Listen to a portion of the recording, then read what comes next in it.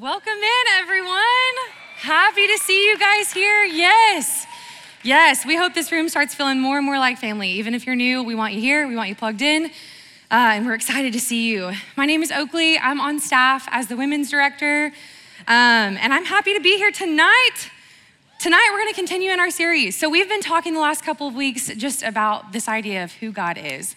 And as a staff, when we were kind of brainstorming what we wanted to begin as our next series a couple weeks ago before we started this series, we were thinking about just the idea that there are a lot of lies and myths circulating about who God is and what really is truth, and how does God love us, how does God see us. And so as we kind of narrowed in and began to pray, we really wanted to tackle a series where it was like, okay, we want to dive into it. What does Scripture say about this?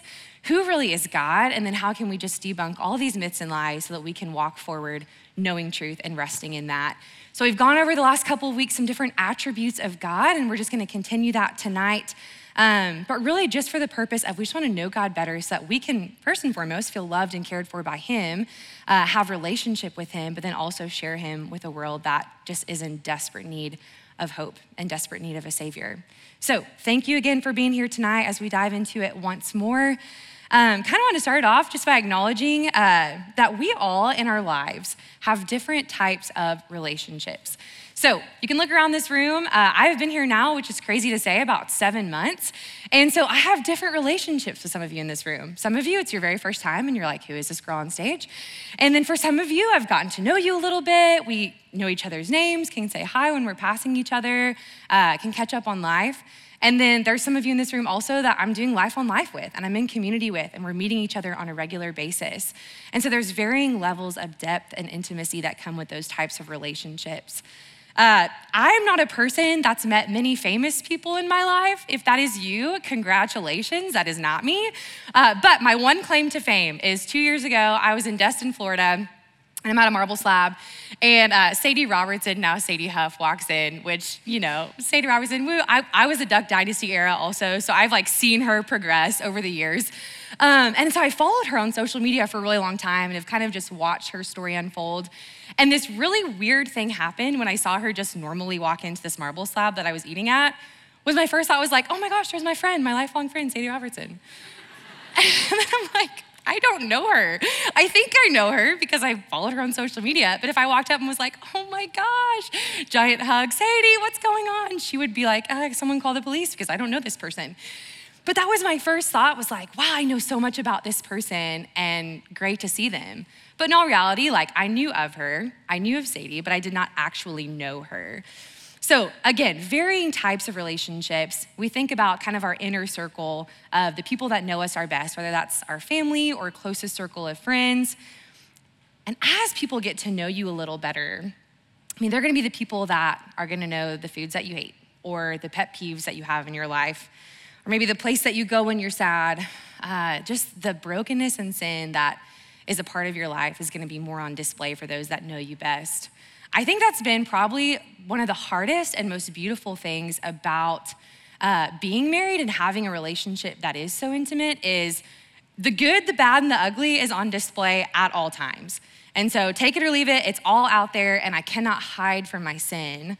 But I will say that inner circle, having people that know you like that is great when you're faced with having to make a decision, you need comfort, you need support, because you want people around you that know you best. I'm not gonna just DM the Sadie Robertsons in life and be like, hey, remember that time you saw me at Marble Slab? I'm having a really hard day. Can you hang out with me?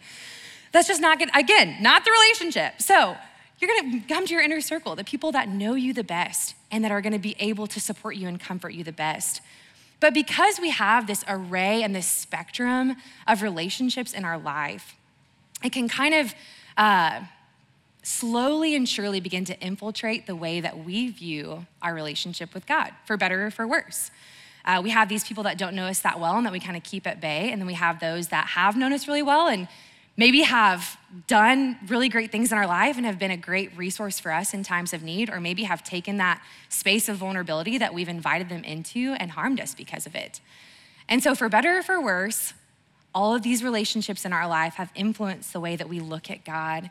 And tonight, I want to go a little bit deeper on that thought of who God actually is, the type of relationship that he offers us, and how our God in every single way is incredibly personal and wants to invite you into the deepest and most vulnerable and most intimate relationship that you can ever experience.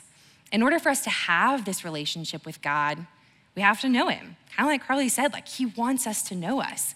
He wants us to know him.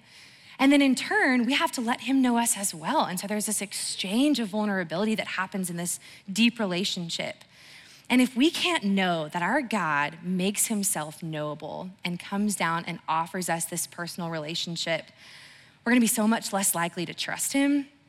We're gonna be so much less likely to know that he's good and to really believe that he loves us and he's for us. So I think there's a couple different ways that we can look at the personal nature of God, not the right ways to look at it, but I think some ways that we definitely have before, maybe some lies or some traps that we've fallen into about looking at the personal nature of God. And as we kind of dive into these two different ways, I wanna just discover some tension that's there within them, and helps us kind of identify our need to really understand why is it important for God to even be personal in the first place. So one of those first lies that we can kind of talk about is that we can believe that God is distant. I don't know if you've ever felt this way before. I absolutely have. And no one really wants to serve a God and be open with a God that they feel like from a distance is just micromanaging their life, sucking the fun out of everything. And then when it gets too hard, he's just gonna dip out. And maybe some of you have had that perception or types of perceptions about God that kind of line up with those thoughts. He's that man upstairs to shoot the quick Hail Mary prayer up to when things get hard and when you don't really have anywhere else to go. But even then, he might still let us down. Do we really know he's listening? We can't touch him. We can't feel him. We can't be around him. So how do we know that when we actually are communing and talking with this God, that our prayers aren't just going up into the sky and not really being met by a creator that loves us? I know that in my own life, especially when I look back at, I can remember a season very specifically. It was like just a spring, a couple of months in 2020.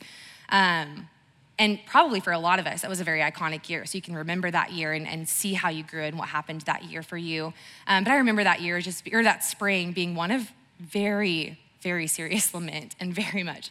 I was sad and I was sorrowful. And those were the questions and the thoughts that I was having about God. God, you're not for me. God, you're not here. God, you're distant. And that I struggled so deeply with really allowing myself to believe that God was personal. Because when God is distant, or we believe that God is distant, that then can translate to God's uncaring and God's not for me. Another end of kind of this spectrum, the other opposite end of the coin that we can sometimes think about God is that we actually don't want God to get too close. That, we can believe he's distant, but in all reality, do we really want him to get that close? Do we really want him to see us for who we truly are? Because the more that God's involved, the more there's this layer of accountability, this sense of I'm seen and I am known, and that actually can be really terrifying. That can lead to feelings of I don't measure up, I'm not gonna be good enough, I'm just being judged. I feel like I should be different than I am. If God's too involved in our lives, then my life might actually have to look different. If my life is put in contrast with the perfect holiness of God, one, how could he ever love me in that, seeing my sin? And then two, I might have to change some of who I am, and that's way too uncomfortable. Really, in any relationship, the closer that we get to someone, the more ways that they're gonna know all of our brokenness. So again, there's some tension here. And I hope you can kind of feel that as we're walking through that and talking about it. We want a God that's intimate and close and personal. And yet we don't want a God that's too intimate and too close and too personal, because that might get uncomfortable.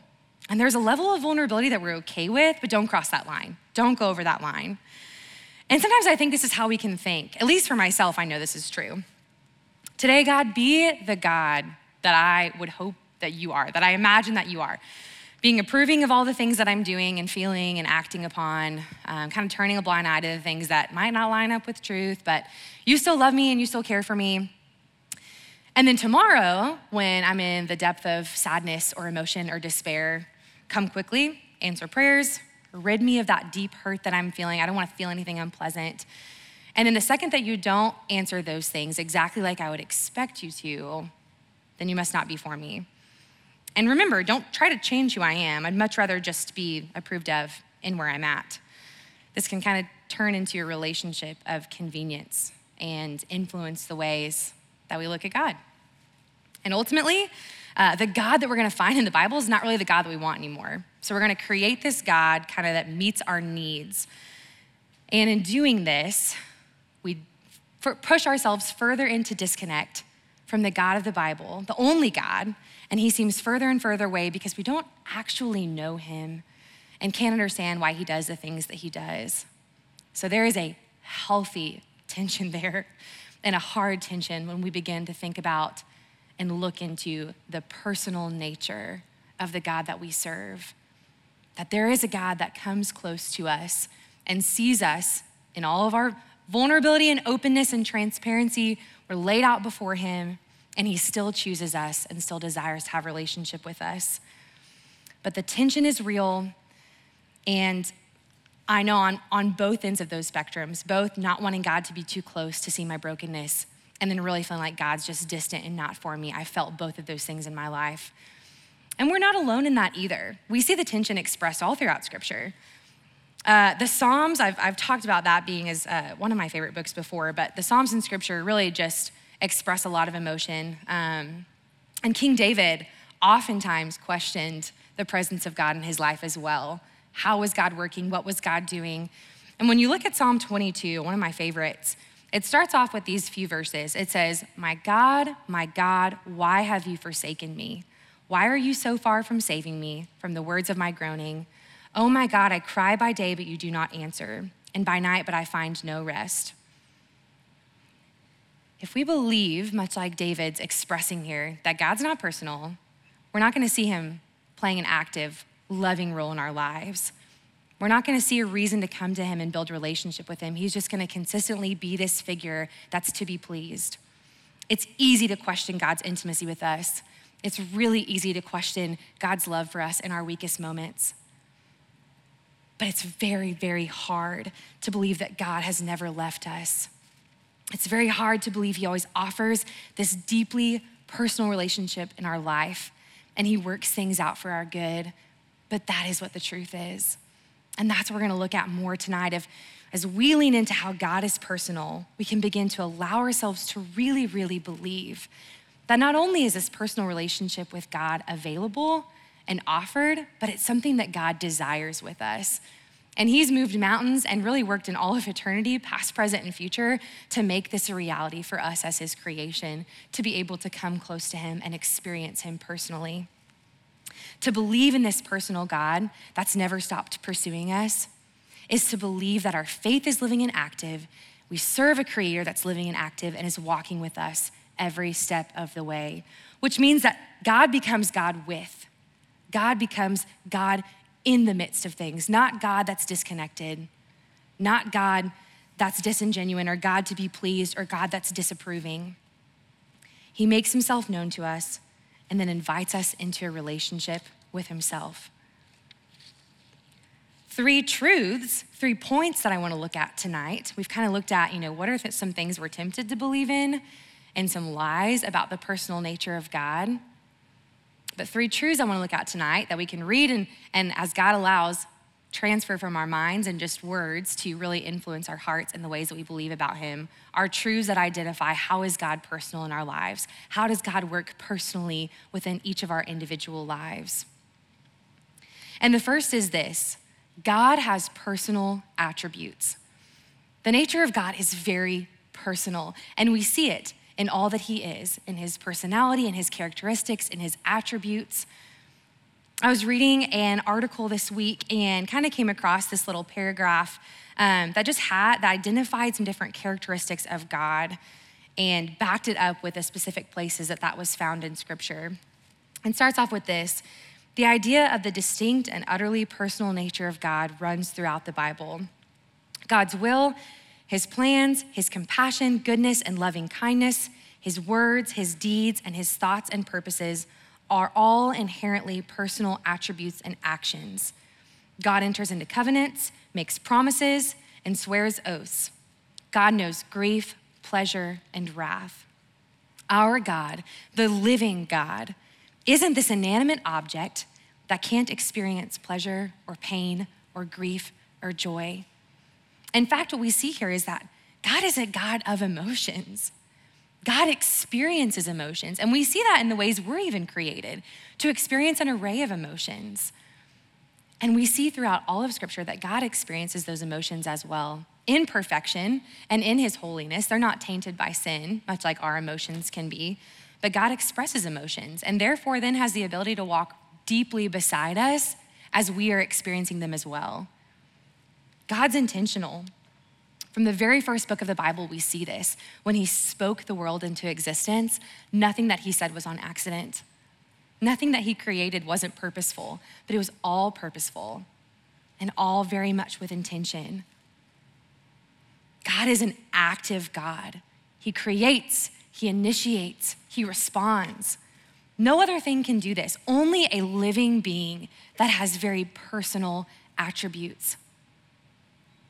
So on a wide scale, on a broad level, God in all of creation expresses himself through his personal characteristics, his personal attributes.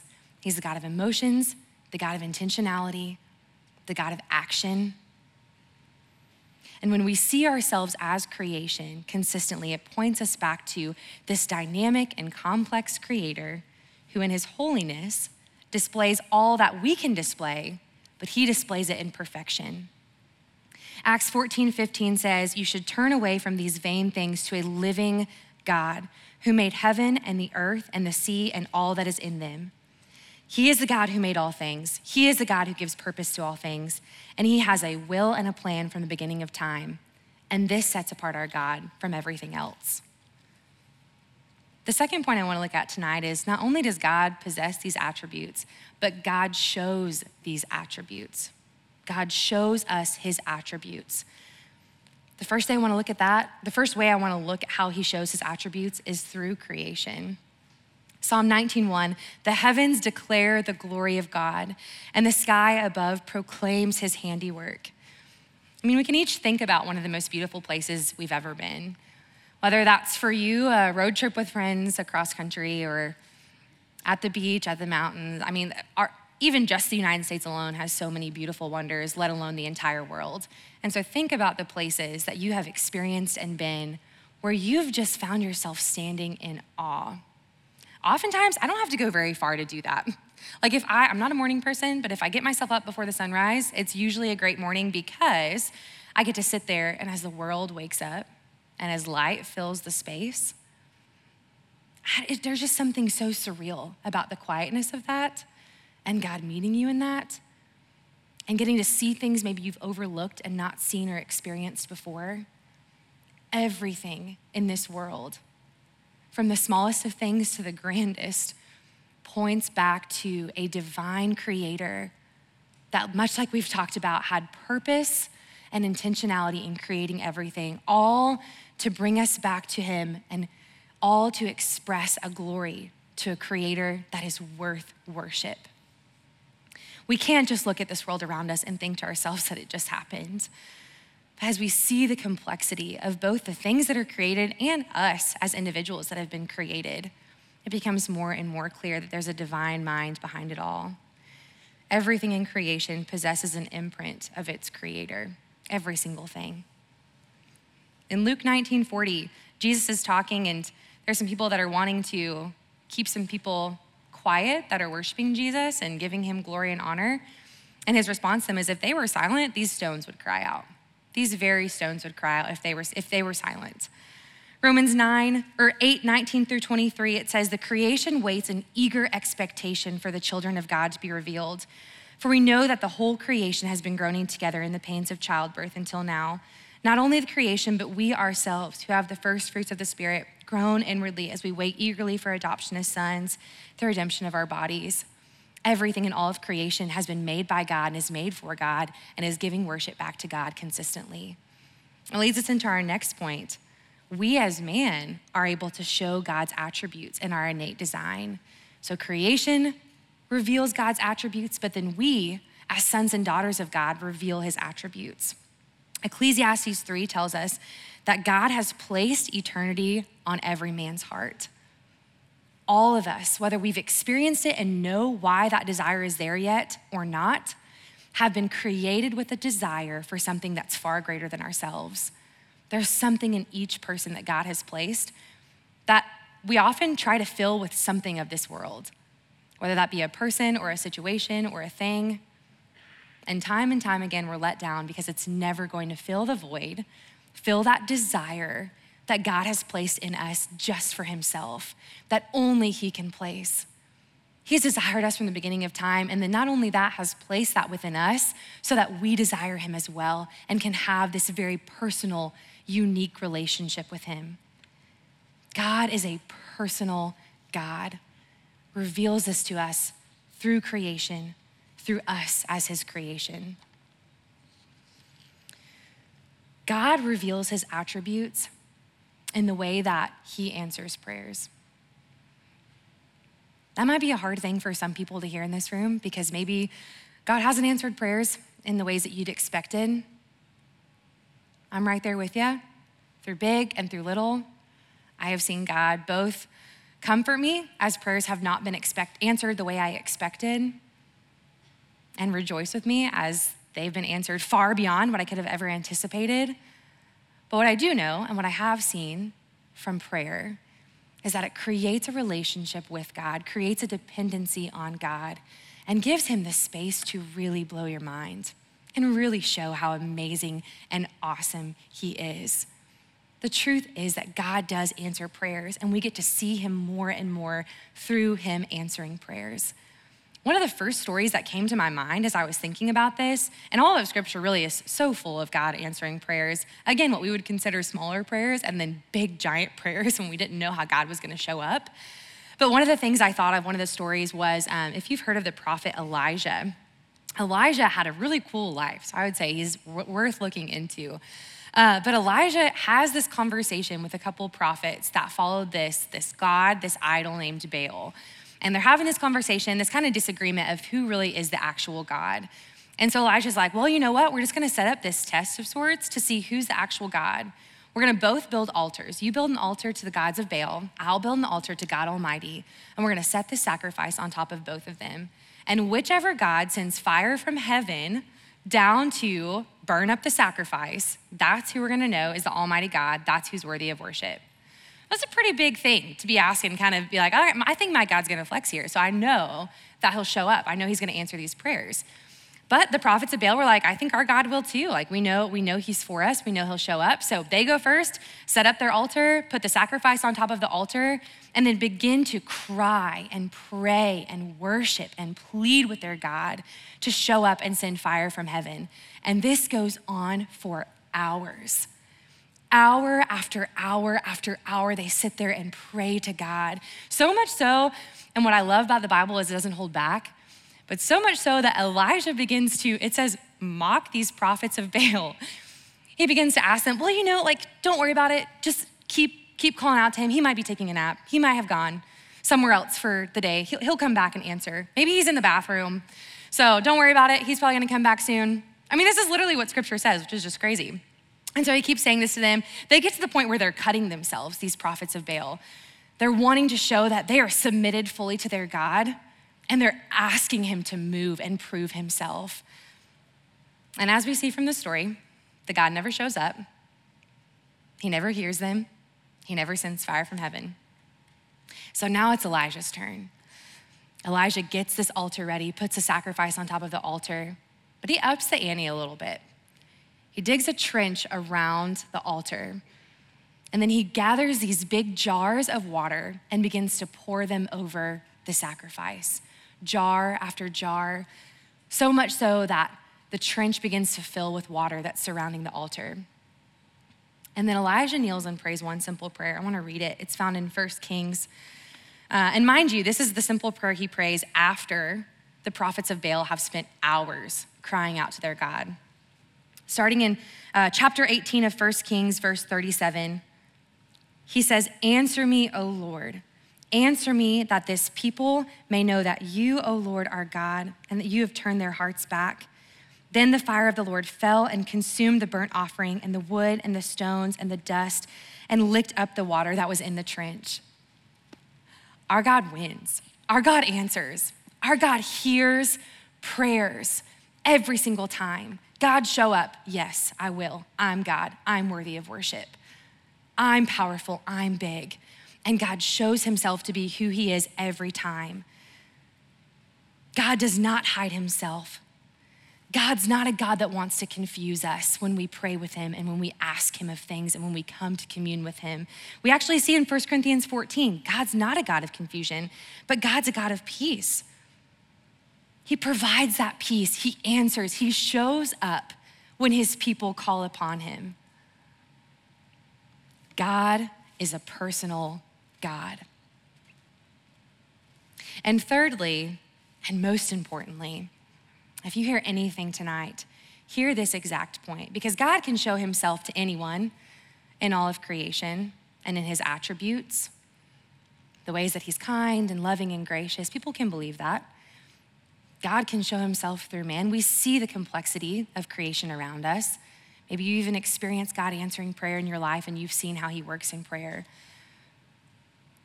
But it does not have the same weight and power if what we see in this next point isn't true, and that is that God gives us himself. God gives us himself. He is a personal God and goes all the way to the extent of the most loving and selfless and vulnerable thing he could have done, and that is offering himself fully to have relationship with us. From the very beginning of time, God's heart and God's desire has been to be with us as people. So now we're gonna move out of this realm of we see God in creation, we see him over all of the world, but he's intimate and he pursues us, each person uniquely. God has wanted to dwell with us since the very beginning of time. And we're gonna look at it. We're gonna look at the narrative of Scripture and how it shows us that from the very first man to the very end of time, that's God's heart. God creates Adam and Eve. Adam and Eve are walking with God in the Garden of Eden, perfect, in perfect harmony, in perfect unity. Sin enters the picture, messes it up completely. Not because of something that God did, but because of us as his people that moved away from him and rebelled against him.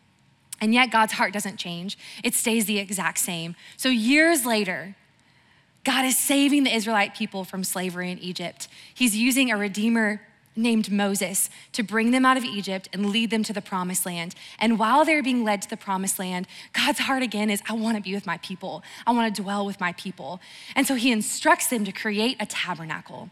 It's basically just a tent of meeting where his spirit can come and reside with his people and dwell with them and be with them. So they create this tabernacle for God to come and be with them. Years later, King David's son Solomon is instructed to build a more permanent solution for this tabernacle, which is the temple of God. There are very specific instructions for how this should be built, all these different rooms and things that are gonna be included in this temple. But again, the heart behind it is God wants to be with his people. God wants to dwell with his people and be with them. And time and time and time again, we as people, because of our rebellion and our sin and our brokenness, continue to mess things up. God's heart's consistent, but we cannot stay consistent with him. And we keep messing up and we keep falling into sin. And so the temple at a certain point is destroyed. God's people turn away from him. They're headed into this time of exile away from the promised land, and the temple is destroyed. Now later it's rebuilt, but it's never rebuilt into its former glory. There's always these temporary solutions of how God can be with his people. And it comes to this place where God in his perfection knew that the only way for there to ever be a permanent solution for him to be with us and redeem us as his people was that he had to come himself, walk amongst us, be fully God, fully human, limiting himself to life here on earth so that he could live with us, be with us, eat with us, sleep and dine with us, and have relationship with us, and then ultimately give his life completely as the perfect temple, the perfect sacrifice to defeat sin once and for all. You see, Jesus was that temple living here among us in all of perfection, being what we could never be and being the atonement that we desperately needed. What I love about the story of Jesus is in his hardest and scariest moment on the cross as he is taking in his last breath and he is going to be with the Father, as he exclaims to the world that it is finished, it has been done, sin has been atoned for. There was a curtain in the holiest of holies. In the temple that we see written about in the Old Testament, they created this room, the holiest of holies, where only certain people could go at certain times in the year. And it was guarded by this giant curtain. Because if you went in there and you weren't cleansed completely of sin, you would die on the spot. That's how holy and perfect God is. And the second that Jesus is on the cross and he exclaims with a loud breath, it is finished, that curtain is torn in two, which symbolizes that we no longer have to be separated from God. We no longer have to live in our sin and our hopelessness, but God has made a way through his Son, his perfect Son, for us to now have perfect relationship with him. But guys, it does not stop there. Jesus had to go and be back with the Father. He's coming again, and we know it. But he tells his disciples, and he tells us today that he does not leave us orphans. He does not leave us alone. Jesus sends his Holy Spirit, God's perfect Spirit, to come and dwell inside each believer so that you and I can be provided for, cared for, guided throughout life, that we do not have to be alone. God sends his Spirit to be with us. Like we've talked about the whole night, God is personal. John 16 says, I tell you the truth, it is to your advantage that I go away. For if I do not go away, the helper will not come to you. If I go, I will send him to you. And when the Spirit of truth comes, he will guide you into all of the truth. For he will not speak on his own authority. Whatever he hears, he will speak and he will declare to you the things that are to come. Every single believer now has the opportunity to have the Spirit of God dwell inside of them. He'll never leave us. He'll never forsake us. God is personal. And his plan for all of time has been to be with us and provide for us and have relationship with us. Through the attributes of God, we're reminded that he feels in our emotions. He has a plan, he has a purpose, and acts intentionally. Through the world around us and through God answering prayers, we see his intimate pursuit of all of creation. Through the person of Jesus, we now have a way to be reconciled with him. And through God's very Spirit, we can live in power and confidence, knowing God never leaves, knowing God never forsakes. And maybe that's just what some of you in this room needed to hear tonight, that you are seen by the creator of the universe, and he loves you, and he's never left, and he desires that closeness with you. What is God, through all of this, inviting us into with himself?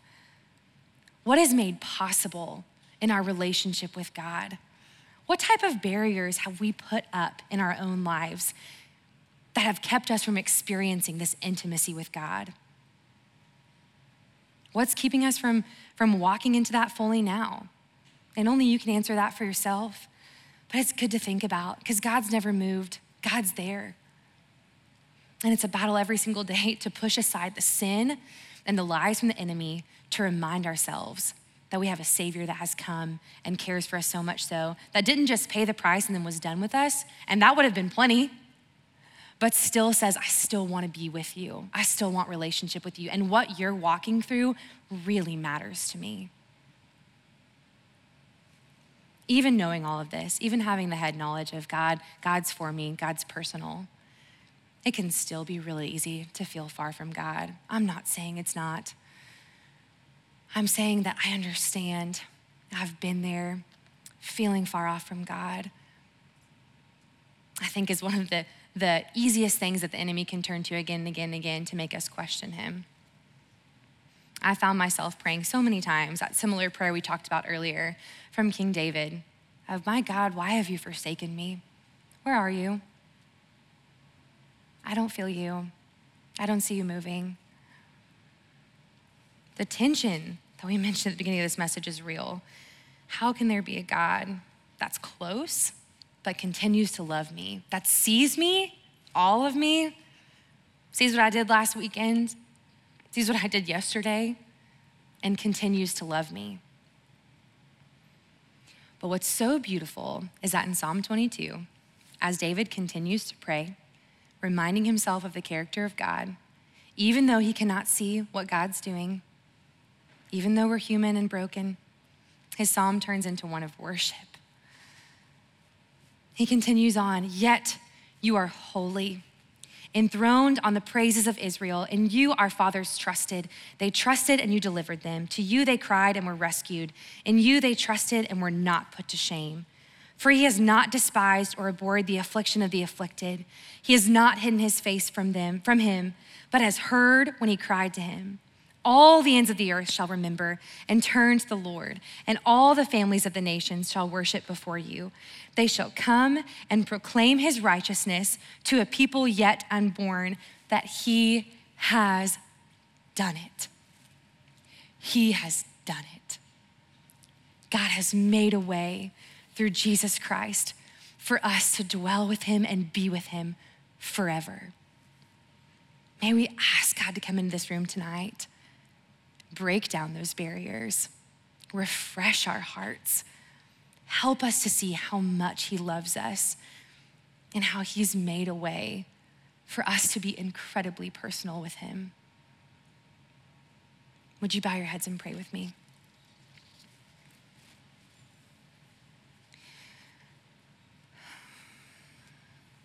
God, we're so grateful. We are so grateful that the expanse between heaven and earth was crossed by you because we couldn't have done it on our own. There's no way that we could have done enough to get to you on our own. And you crossed through all of time. You crossed through all of sin to come and to make a way for us to have relationship with you. Thank you, God. Thank you that even though we mess up time and time and time again, we question you, we doubt you, we're frustrated with you, that you never leave, you don't move away, and you remain incredibly personal. God, we love you so much. Help us to love you more, God. Help us to see all of the things that you do to pursue us. Open our eyes to answered prayers, and help this reality really sink in tonight, God, that you're not this distant, far off God, but someone that's come and is so personal. Thank you for who you are. Thank you for how you love us. And it's in your most holy Son's name that we pray. Amen.